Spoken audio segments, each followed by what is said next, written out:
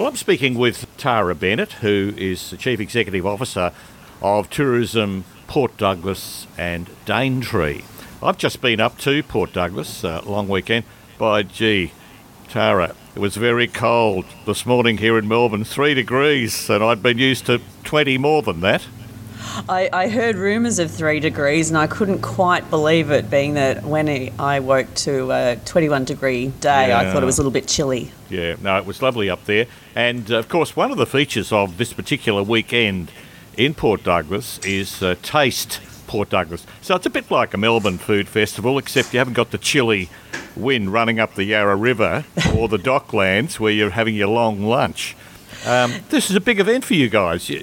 How many people might have been involved? Was there thousands involved? I certainly saw hundreds. Yeah, certainly throughout the weekend there would have been many thousands of attendees across the various events. I mean, it is just such a wonderful celebration of our tropical bounty of food. And half of Melbourne seemed to be there, Tara. Certainly in the chef department, Absolutely. I don't think anyone was manning the restaurants in Melbourne over the weekend. Certainly a lot of big names, and, it is such a big time of the year for Victorians to be visiting the Port Douglas and Daintree region. Yeah, I noticed. And the other accents I heard, apart from staff we stayed at Sheraton Grand Mirage, there were a lot of sort of South American accents there, Argentinians, Brazilians, etc. But the other major accent was Americans. You've got quite a lot of leisure visitors in. Correct. It is a big time of year with a lot of the key American holidays on. So this tends to be a time of year where we have a lot of repeat visitors from Victoria and a lot of our international markets, and the US is our biggest international market. Right. Now, during the downturn, I know I did speak to you there at one stage, and you didn't feel like you'd been all that badly affected by the pandemic. Obviously, there were issues in hotels, etc. But how would you say you've come out of it all? Yeah, look, it was an interesting journey, Graeme.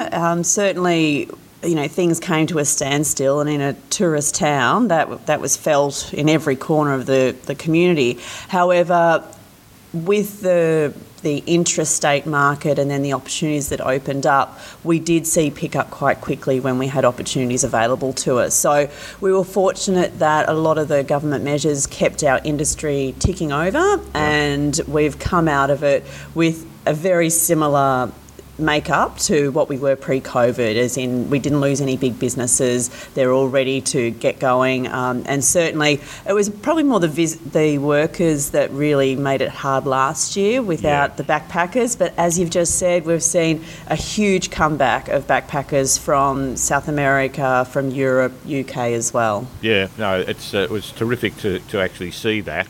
But I guess there's still an issue up there, I'm hearing there is, about accommodation for staff. Yes, and this is being felt in regional centres around Australia. We've had a lot of people move into the region that are working remotely, so they're taking up some of the accommodation. Airbnb has also taken away some of the stock. So it's a crunch that's being felt around Australia due to a variety of changes that have happened.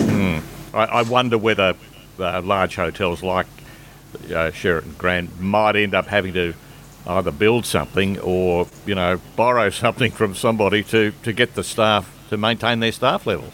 Yeah, look, we're seeing a lot of businesses getting creative. Some have purchased houses and apartments. Others are taking out leases so that they can secure accommodation for their staff. So that had to happen quite quickly for businesses that were in a position to do that. Right. And obviously, people who fly in from Melbourne, leisure visitors, are very reliant upon the business, that is the hotel business and the restaurant business and all those other elements in the service industries of Port Douglas. So we can't forget that these people have got to live and enjoy life and have a work-life balance up there too.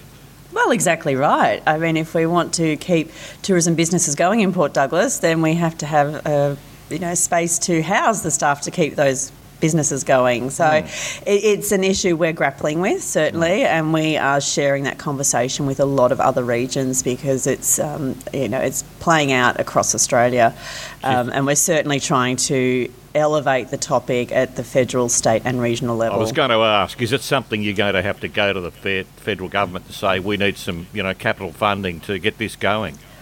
Oh, we have been saying that, Graeme. However, I think most regions are for low-cost housing, whether it's for vulnerable communities or for us for worker accommodation. I think everyone's crying out right now. Right. So it has to be a much more comprehensive solution Australia-wide.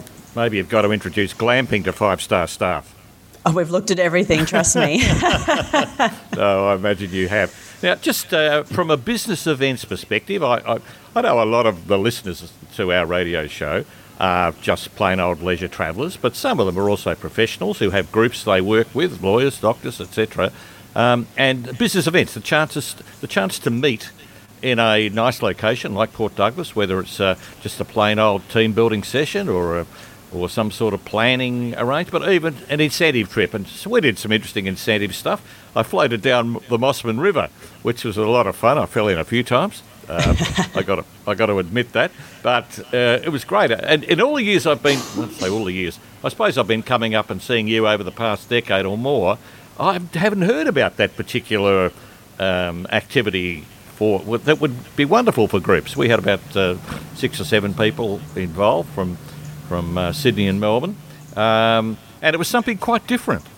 That's right. Look, drifting down a rainforest river, surrounded by the canopy with the sounds, the smells of the rainforest, it really is an extraordinary experience. And for delegates, I think it's such a great way to unleash a bit of creative thinking, to get people working together, having a bit of a giggle at one another as they fall in, as you say. Yep.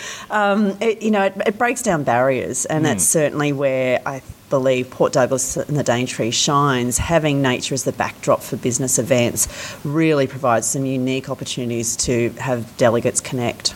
Yeah, and we certainly felt like we were in Melbourne. We were in that river. It was about our temperature. It's surprisingly refreshing. Yeah, but I must say, we then went out to the Low Isles and had a bit of a swim around. I quite enjoyed the Low Isles as distinct from the Deep Reef, because you can sit on the beach if you want to, and then you can sort of duck paddle your way in off the edge of the sand and have a wander around. I thought that area looked to be in really good nick. Last time I was out there were some areas that looked to be affected by bleaching, etc., but it all looked terrific and lots of fish around. I had a close encounter with a small shark and a turtle. I felt more concerned about the turtle. He looked like he might have snapped my finger. But it was great. I really enjoyed that. Oh, look, I think Low Isles is looking extraordinary right now. It certainly did suffer through one of the more recent coral bleachings, but the resilience of the coral has been extraordinary. And in fact, it's an area that previously was most well known for soft coral, and following the last bleaching, it's come back with hard and soft corals. Yeah. So that is the resilience coming through of the reef to not only suffer but come back stronger. And I love Low Isles, such an abundance of fish, and as you say, swimming off the beach makes it a lot more approachable for some people who feel a bit apprehensive about the open water. Yeah. And so it really provides a fabulous opportunity for more people to be able to embrace the Great Barrier Reef and experience it up close. And what is it, 30 minutes boat ride? Yeah. It's relatively... we had one child on the boat who unfortunately was ill, but I think everyone, some of our girls were a bit concerned about whether it was going to be a rough ride, but it was actually pretty good and short. So, you got in the water and you felt better. And it's a little bit more protected, and the beauty, as you say, of being on an island, you're getting off the moving vessel if you are feeling a little bit queasy. So that I certainly recommend Low Isles to a wide range of travellers because it just has so many pluses. So have you got any big events coming up, apart from Taste Port Douglas, obviously, but even maybe more business-focused events coming up over the next 12 months, Tara? We do. Look, we're moving beyond the food focus, and we've now got a few athletic events coming up with mountain biking and road bikes for the regional event side. But the business event side, we've seen some really good interest in incentives into the back end of this year. It is a little bit softer than we'd like. However, 2024 is looking incredibly strong. So I think there's just been a little bit of hesitancy from some of the corporate groups about where the economy is going to land, but we're certainly seeing a lot of optimism for next year and beyond. Is that national and international, Tara? That's exactly right, Graeme. Okay. It is. And America is a leader in the international, yeah? Correct. And I actually just got back from Los Angeles over the weekend. I was there for a leisure show, but also had some business events meetings, and interest is really high. Right. I think with the aviation access improving and a whole range of cities now having better access into Brisbane and then up into Cairns or via Sydney, we're really well positioned going forward. What are your direct flights into Cairns International Airport? Where are you connected to at the minute?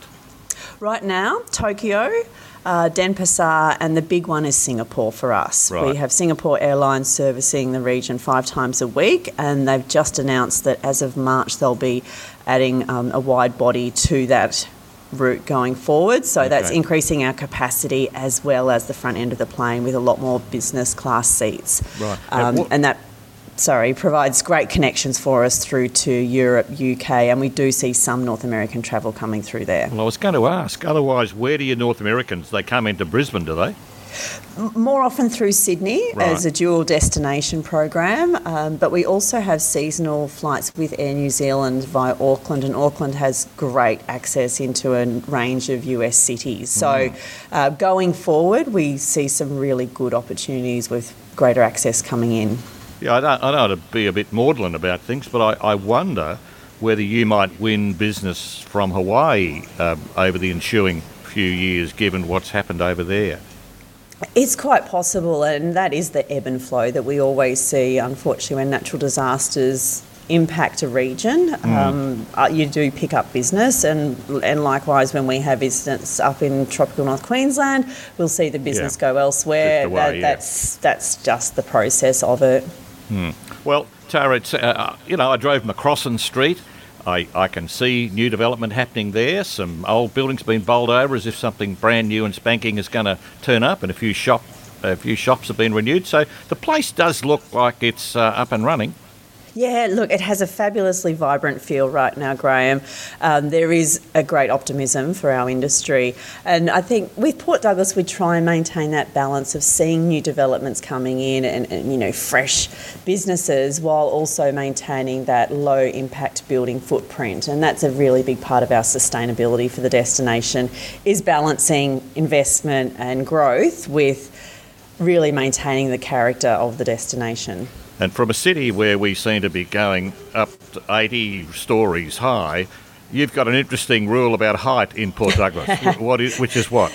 No building's taller than a palm tree. And is there any particular palm tree, or just generally? Oh, well, a palm tree that's around 3 stories. So I'm looking out my window now at a building that is 3 stories, and there's a number of palm trees peaking above that. So it is a measure that our council put in place in the late 1980s, and that's how long we've been really following a sustainability path to make sure our footprint is balanced with investment, growth and innovation. That's fantastic. Tara Bennett, thank you so much for your time. Great to have you on the show, and look forward to talking with you again.